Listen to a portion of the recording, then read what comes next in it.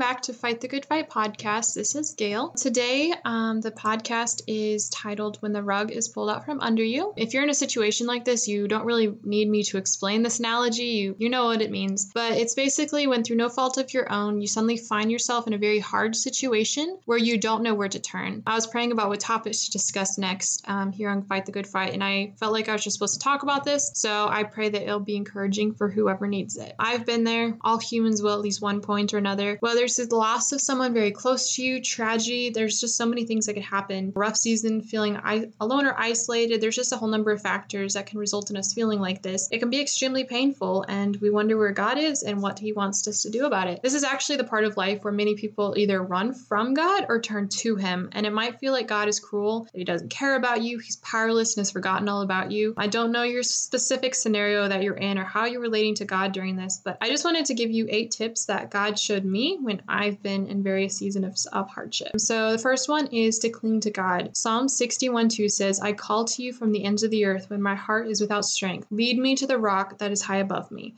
Also, the verses are from the CSB version. When nothing in life makes sense, turn to God. He sees the bigger picture. He's there whether you feel His presence or not. Sometimes when you're going through a rough season, it truly feels as if He's withdrawn His presence from us. It reminds me of a quote from God's Not Dead 2, where it says, the teacher is always silent during the test. I actually don't agree with all of that. Sometimes in painful seasons, you can feel God so near to you in the moment, but other times you can't feel Him at all. Other times you look back and see Him right there next to you, even though you didn't feel Him at the time. So regardless of how you're feeling, we know the fact that God is near the brokenhearted. Psalms 34:18 says, the Lord is near to the brokenhearted and saves the crushed in spirit. Deuteronomy 31:6 says, be strong and courageous. Do not be afraid or terrified of them, for the Lord your God goes with you, and He will never leave you or forsake you. When you're drawing near to God and you're praying to Him, don't lie. He already knows how you're truly doing. Be honest with Him and proclaim His truths to yourself, like the ones I told you, or other ones the Holy Spirit will reveal to you while you're digging in the Word. In times of pain, God can show Himself in so many ways. It could be through a stranger's smile, a Bible verse, a song, a movie, a friend, but you'll know what it is. I actually saw this quote a few days ago, and it was just mind-blowing to me. But it was something along the lines of, if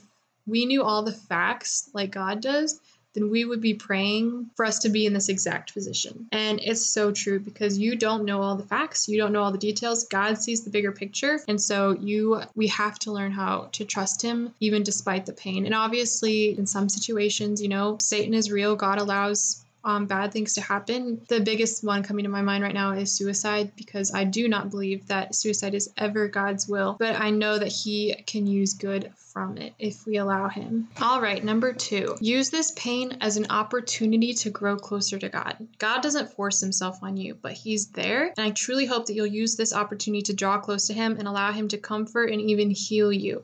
Yes, heal you. Romans 8:28 says, we know that all things work together for the good of those who love God and who are called according to His purpose. As I mentioned earlier, I don't know if your situation is a result of sin and brokenness in this world and God allowing it, or if it was God taking something away from you that was not a good gift or that you were idolizing. But regardless, God can use it for your good if you allow Him. Again, He's not going to force it on you.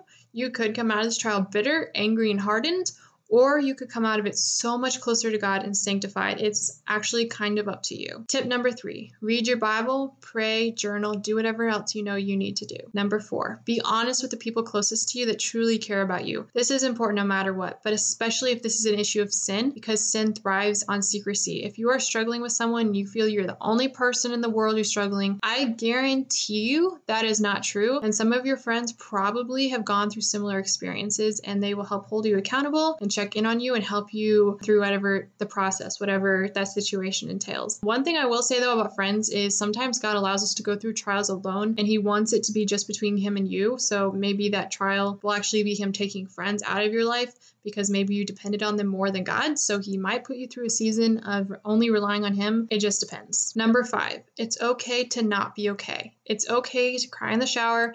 It's okay to zone out at TV at night if you just need to stop thinking, as long as it's God honoring whatever you're zoning out to, of course. Maybe it's getting a little busier in life to get you out of the house. If you're doing these things to ultimately avoid feeling and therefore healing, that's wrong. But if it's just a way for you to help cope through the season, then I think it's fine. Some people might disagree with me, but I personally think it's fine. And I've read a few other people saying that it's fine as well. Tip number 6, try to take care of yourself. Eating healthy, taking your vitamins, and working out will greatly help you so much more than if you stay inside eating chocolate in your PJs all day. Number 7, depending on the situation, if you can, dream about the future. Maybe you're going through a terrible breakup, divorce, etc. What are some ideas about the future that make you excited? What about getting a makeover? What about going to college, getting a new job, moving? Obviously, don't make stupid, rash decisions, but there are definitely some scenarios where the trial can be used as an awesome springboard to get out of the rut you're in. I remember a coworker I had a long time ago. She was probably in like her 40s, and when I started working with her, she was always dressed up with nice hair and makeup. She was going to college after dropping out years before. She was a single mom. She had started going to church again. And as I worked with her, I learned she'd actually gone through a really bad breakup over a year before. And she even showed me a picture of what she looked like. And I barely recognized her because she had like lost so much weight and just gotten like in control of her life again. And it was super cool and left a big impression on me. Number 8, know that it's going to get better, slowly, one day at a time. God will help you get through it, and there is light at the end of the tunnel. And maybe you will look back and be so thankful God allowed you to get through that season and make you who you are after everything. Maybe you'll look back and see what a horrible tragedy happened as a result of sin and suffering in this world, but knowing that God was with you and still got you through it. Isaiah 55:8-9 says, "For my thoughts are not your thoughts, and your ways are not my ways. This is the Lord's declaration. For as heaven is higher than earth, so my ways are higher than your ways, and my thoughts than your thoughts." Jeremiah 29:11 says, "For I know the plans that I have for you, declares the Lord. Plans to prosper you and not to harm you, plans to give you hope and a future." Those words were originally written for the Jewish people in the Old Testament, who were the chosen people, but you are one of God's dearly loved children as well. So you can rest knowing that He is watching out for you. He has a plan for your life, and nothing that can happen to you that is out of God's control. All right, so that's all I have for you today. Lean on the promises of God and take it one day at a time. With God, all things are possible, and that includes getting through this trial.